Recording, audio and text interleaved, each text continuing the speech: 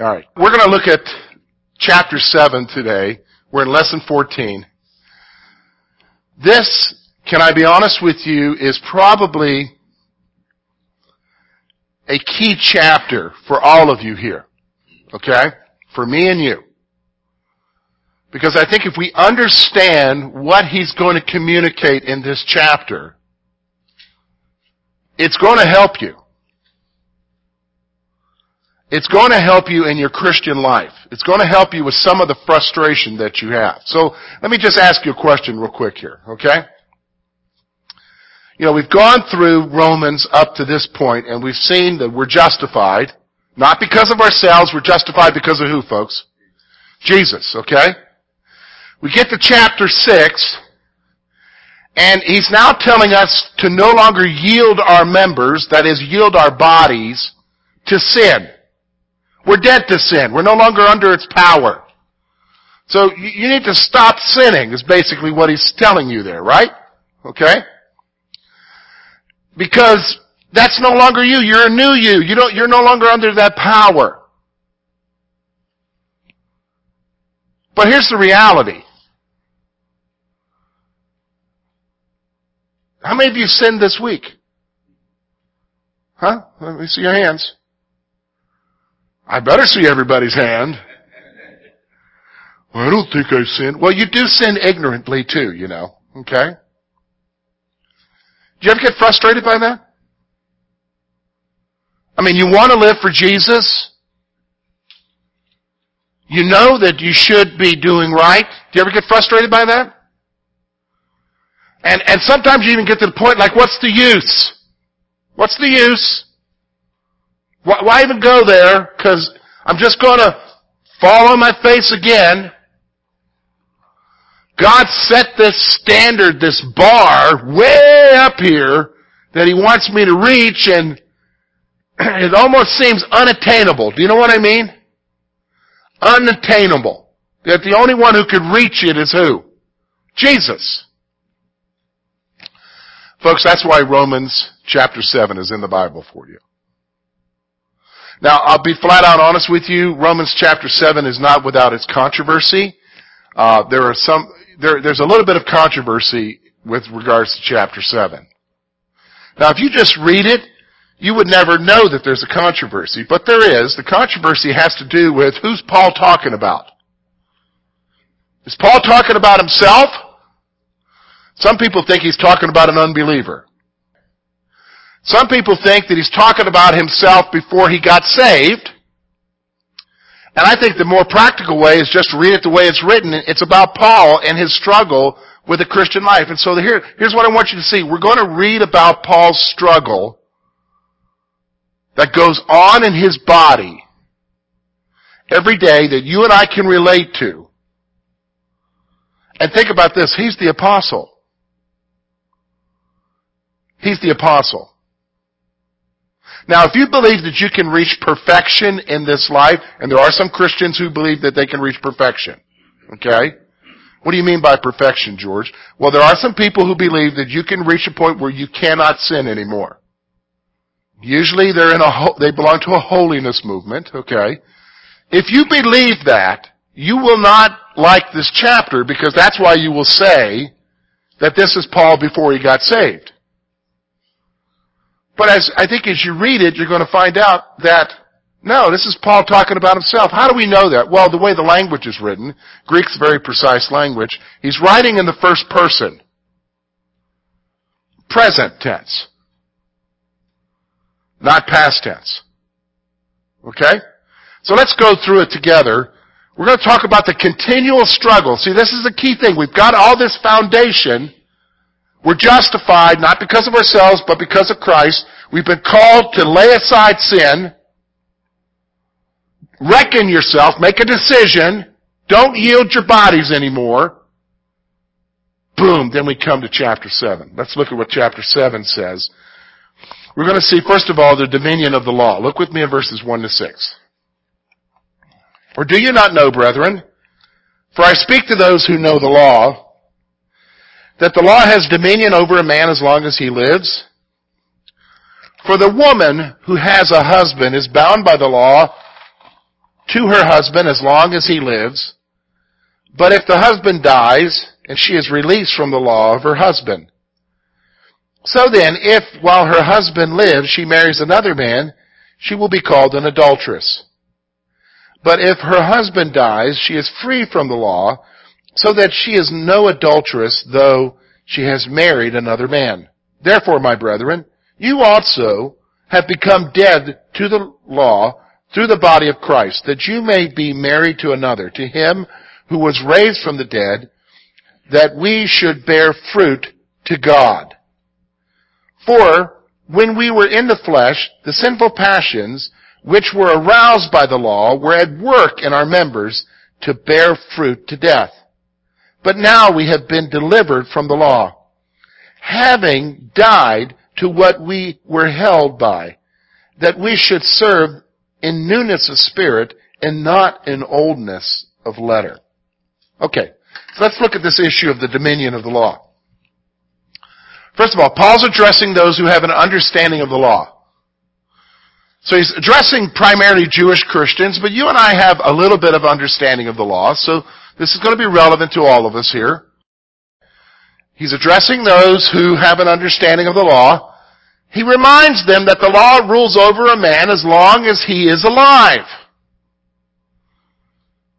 Now again, we're talking about the Old Testament law. Who is bound by the Old Testament law? Anybody? I heard it rumored. Still softly. Speak it out. Who is it? Jews. Okay, thanks, Bruce. All right. Jews. All right, so it's Jews who are bound by the Old Testament law. Are you as Gentiles bound by the Old Testament law? No, they've had councils, church councils. Acts chapter 15 is a church council that says you're not bound by the law, okay? All right. But he's talking to those who have an understanding of law. They're primarily Jews, and he reminds them that the law rules over a man as long as he is alive. Now we know that, not just in terms of a Old Testament. We know that from everyday life. The laws of Pennsylvania, the laws of the United States rule over us as long as we're what? You know, like what's for sure? Taxes, right? And death. And you got taxes until you're what? And they say you get taxed after you're dead too. So I mean, it's the law, alright? So, he uses the illustration of marriage to make his point. He's using the illustration of marriage to make his point. Now, I want to stop for a moment. When we get into illustrations of marriage, some people like to grab some doctrine out of this, but I want you to remember something about the marriage. We're talking about a Jewish marriage here in Palestine 2,000 years ago. Alright? We're talking about Jewish marriage here in Palestine 2,000 years ago. So he's going to use the illustration of marriage to make his point. Now I want you to remember something. It's a patriarchal system. What does that mean, George? Well, have any of you paid attention to what the Middle East is like and the role of women in the Middle East today? Have any of you paid attention to that in the news? How are they doing over there? In most of the conservative nations there. How are they doing? Are they styling and profiling? They don't have rights. Their rights are subjected to who? To a husband or their father. Okay? Now, I want to back you up for a moment. That's what we're talking about here. It's not that far removed from, in a lot of ways, the Middle East is still the way it was centuries ago. That's what we're talking about here, so that's the next point. A woman is bound to her husband as long as she is alive. You have to understand, in their culture, women didn't divorce. That was a Roman culture thing. Actually, women divorcing their husbands, that existed in the Roman Greek culture. Did not exist in Jewish culture. Okay? It existed in Gentile culture, did not exist in Jewish culture. Because it was the man who gave the woman a what? A certificate of divorce. And if you notice in every one of these passages, it refers to the person who then remarries as an adulteress. feminine turn. So, a woman is bound to her husband as long as she is alive. So he's using this as an illustration to talk about the law. If the husband dies, the woman is free from the what? Law of marriage. So if her husband dies, she's a widow then. She's free from the law of marriage. Now, let me just stop for a moment. That doesn't necessarily mean she can just go marry whoever she wanted to now. How do you know that, George? Well, go all the way back with me to Genesis. Jacob's son, Judah, had a son who married Tamar, and the first son died because he sinned before the Lord. So then she was given, understand it wasn't her choice, she was given to the next son. His name was Onan. And he was also killed because he didn't do right. So then she was supposed to be given to the next son. That was the way, you understand, we live in a culture, we were just having this discussion the other day in our household. We live in a culture where you choose who you want to marry. Their culture wasn't that way. Your family chose who you married. They were arranged marriages. And there was usually an exchange of money or a dowry or something like that. But the fact is that for illustration purposes, Paul is saying, when the husband died, the woman was free from that law of marriage, of being bound to the husband. Didn't mean she was free from everything else. So, let's go on. If she leaves and marries another man while her husband is alive, she is an adulteress. In their culture, if she left and married another man, she would be considered an adulteress.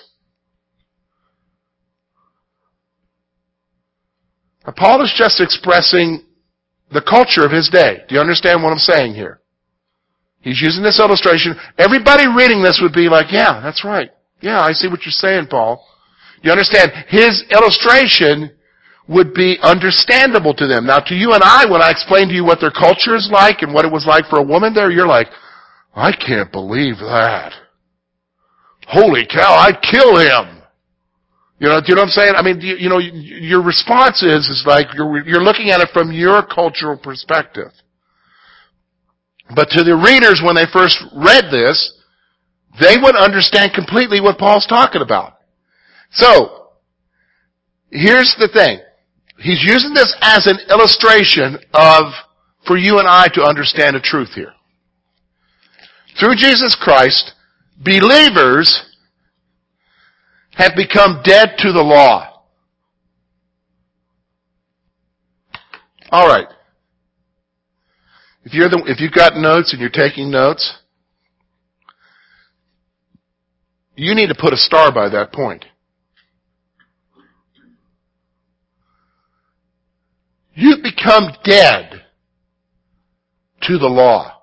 Now, thinking about what we just looked at as far as an illustration from a Palestinian marriage of that time, a Jewish marriage of that time, what do you think that means? Okay. We're free from the law. Okay. All right. That's a good statement, a correct statement. What do you think that means, though? Let's get practical. What do you think that means? Let's take that truth, bring it down to your level. What does that mean? All right, Bruce says we no longer owe the law anything. That's good, Bruce. Anybody else? Bring it down. Let's bring it down even further. Yes?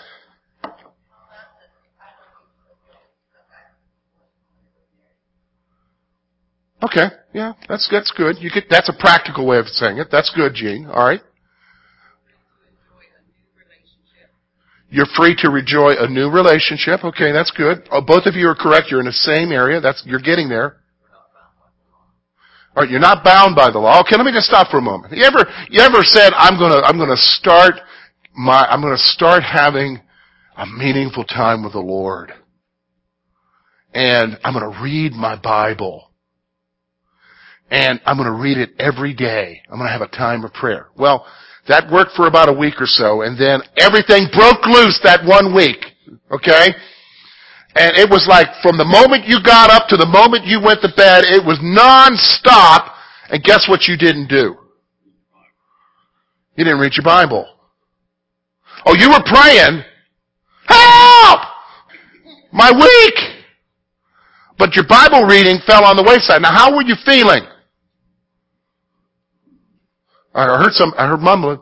Come on, folks, get alive. Get some coffee going in you. What? Beaten? What did you say, mumbling? What? Guilty. Rob, more guilty. Okay. All right. Anybody else? Why were you feeling beaten, defeated, guilty? Why? Why were you feeling that? Okay, let's bring it home because this is relevant. Why were you feeling that way? Because you're trying to do it on your own. Okay, you're trying to do it on your own. That's good, Jim. You're getting there. You're not relying on Christ for the grace to get through that moment. Okay, not relying on Christ for the grace. I think God's mad at you now because you didn't get a chance to do what you said you were going to do. Okay, and all right, Bruce, you're getting there. You think God's mad at you because you didn't do. All right, why do you think God's mad at you? Because he's holding the rules. It's a rule. It's a rule. And what were you going to say, Joy? Unbelief. Okay. Okay. Well, yeah, but for most folks, they're not thinking about it in terms of they're failing themselves. They think they failed who? God. Okay. Here's what I want you to understand. You have bound yourself to a law. What law, George? Thou shalt read thy Bible every day. You created a law for yourself.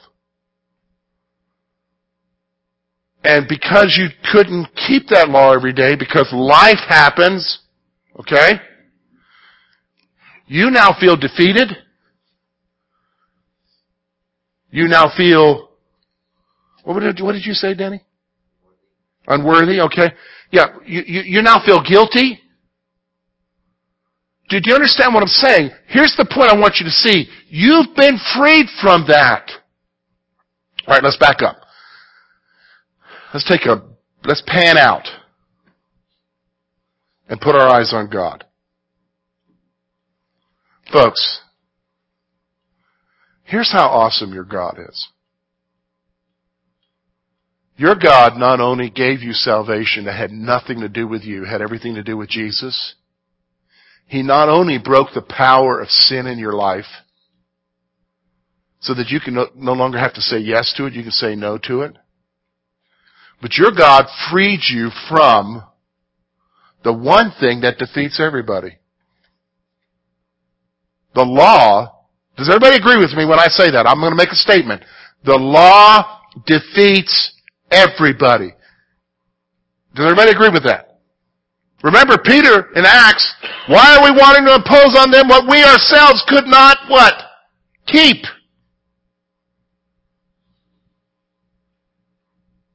So what he's saying here is through Jesus Christ, you have died to the law.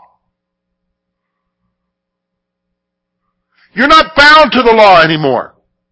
Does that mean I can do anything I want to do? No. We already went through that discussion. But what we're talking about is the struggle that goes on with us. This is what this chapter is about. This chapter is about the struggle. Because of this, we can be married to Christ so that we can bear what? Spiritual fruit.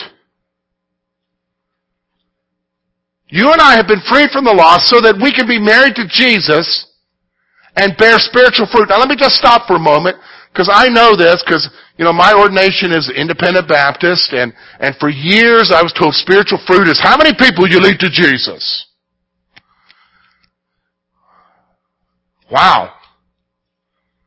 That is not what the New Testament says when it talks about spiritual fruit. It's talking about love, joy, peace, patience. Those are all things about my what? Character. It's what God produces in me. Okay? Now, having said that, that doesn't remove your responsibility for sharing with others. Okay? I'm to share Jesus with others so that they can come to know Jesus and be saved from hell. That should be more of a compulsion than how many fruit I get, okay? Now, because of this, we're married to Christ so that He can produce in you the spiritual fruit. Do you understand? Now, here's what I want you to see. The law stirs up sinful passions in our flesh. There's a little quaint story of a family that lived in the suburbs on a busy road. And Daddy's very protective of his little daughter, and the little daughter wanted to play out in the front yard, but cars are going back and forth.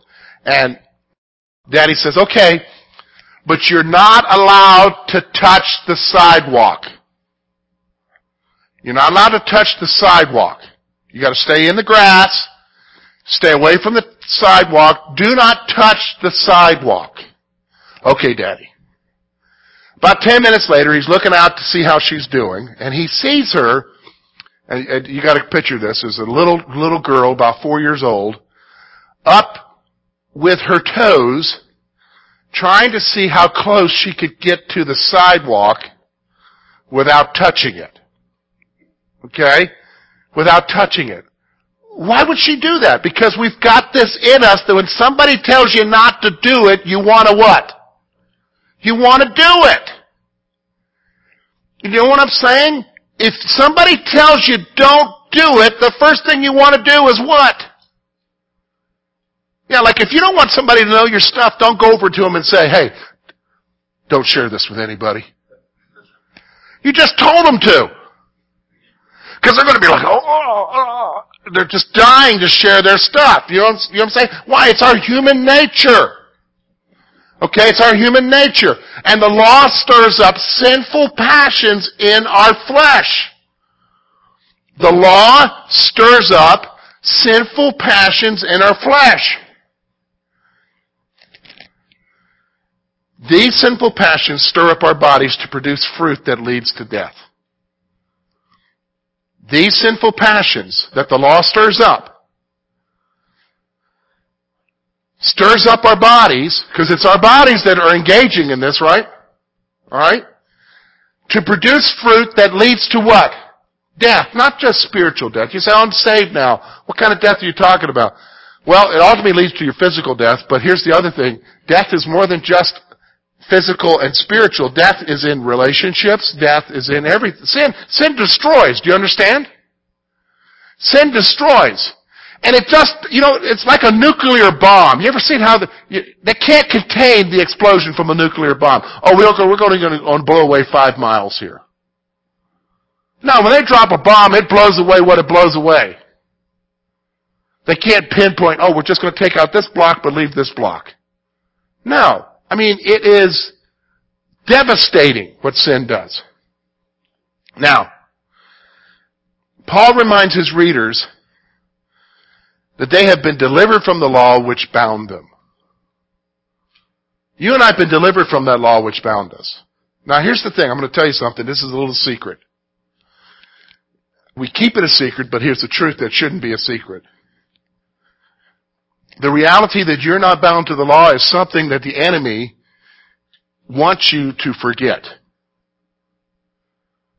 The enemy, Satan, he doesn't want you to know that you're not bound by the law. He wants you to live in bondage to a fear that God's not accepting you anymore. God's displeased with you because you're not bound to a law anymore. Do you understand what I'm saying? He wants you to be defeated.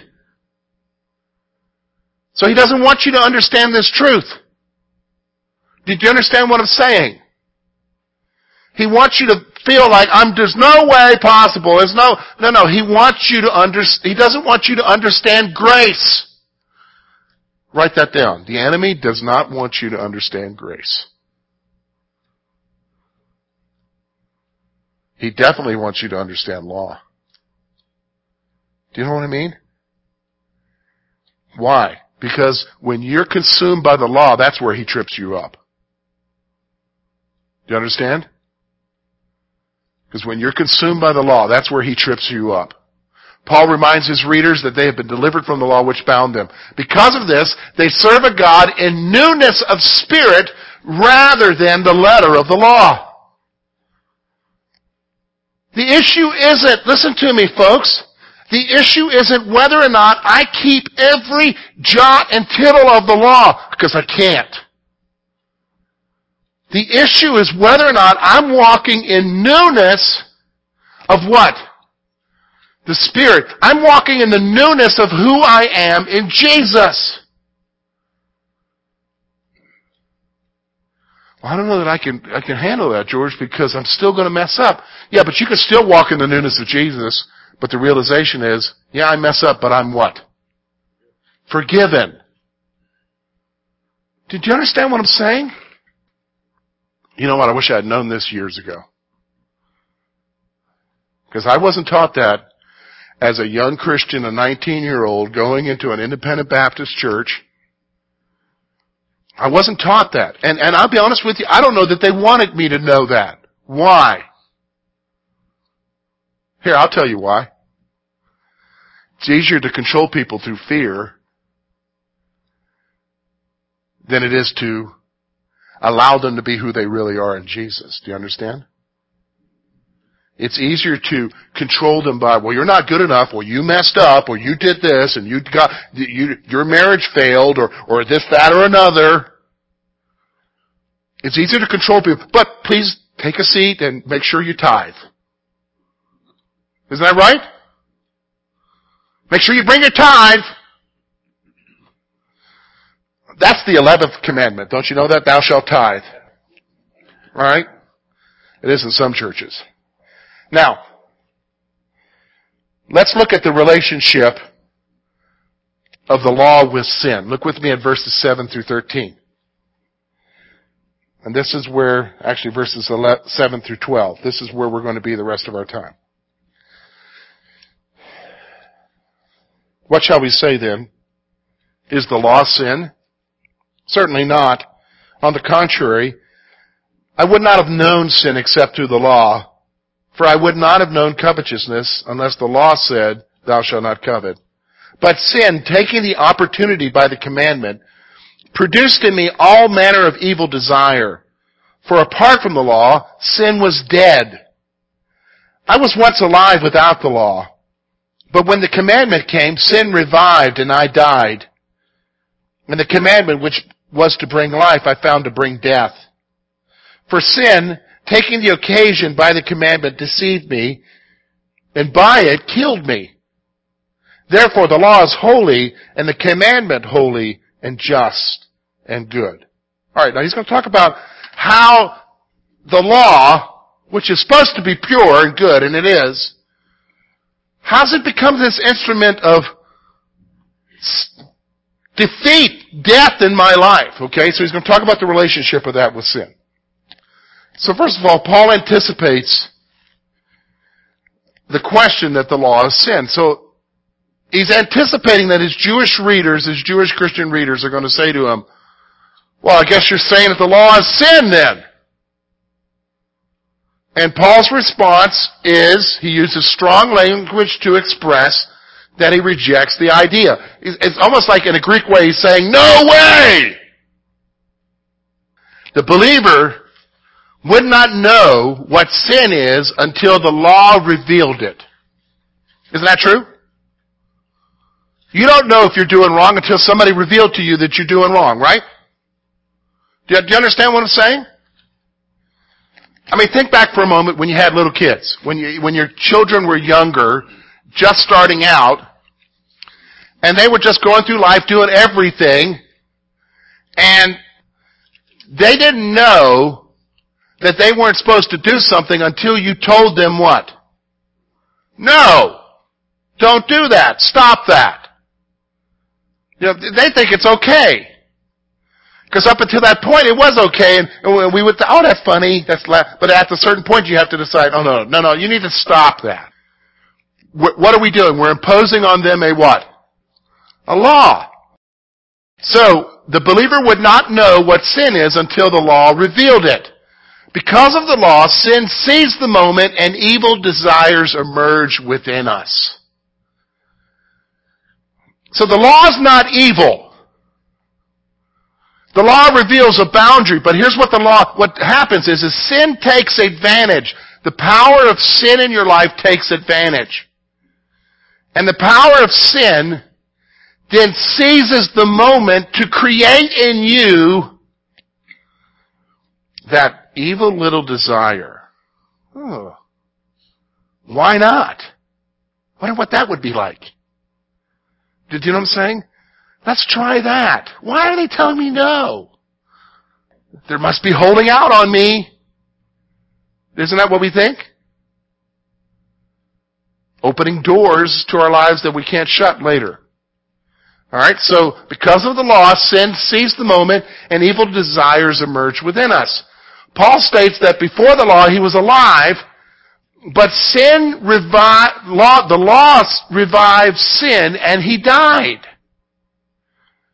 He didn't die physically, folks. He's talking about a spiritual death here. He was alive until the law was revealed, and then he what? Died. Do you know what I mean? It's like you're going out and you're doing something and you really enjoy oh man, I just love doing this, until somebody told you, no, you can't do that. That's against the law. And so now, you still enjoy doing it, and so you keep doing it, but now in the back of your mind there's this conscience that says to you, you're not doing right. You're not doing right, and you're like nervous now. You're looking over your shoulder. Who's watching me? Who's watching me? Who's seeing me? Who's taking, am I going to be on Facebook? You know? That's death, folks. That's what the law does. Alright? That's what the law does. The commandment brought death to Paul rather than life. Here's what I want you to understand. Anybody tells you that they live by the 10 Commandments, ever had anybody tell you that? They used to say that all the time. Oh, I live by the 10 Commandments. My response is I want to say to them, well, that must be a pretty miserable life. Because it would be miserable. If you're trying to live by the 10 Commandments, you're going to be miserable. Why? Because you can't. One trip to Walmart will mess you up. Why? Thou shalt not covet. And that's from everything, from the candy bar at the checkout to everything, okay? Thou shalt not covet. You'd be messed up. The reality is this. The commandment brought death to Paul rather than life. Sin used the commandment to deceive Paul and to what?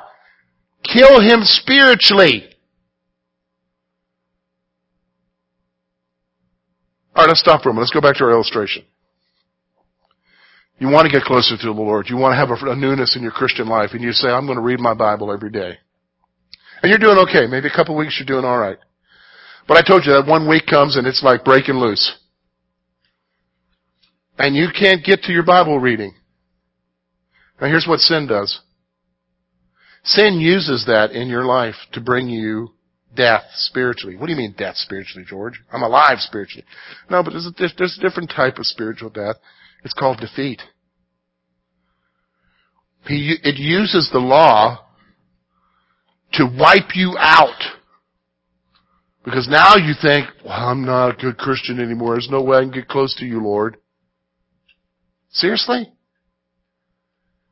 You're in the midst of the battle. Do you understand what I'm saying? I want you to think of it. When your week falls apart, I want you to think of it in terms of, I'm in the battle now. I'm at war. Because you don't know who's throwing it at you. Do you know, can you see everything that's going on in this room? Oh yeah, I can see everybody here, George. No, you can't.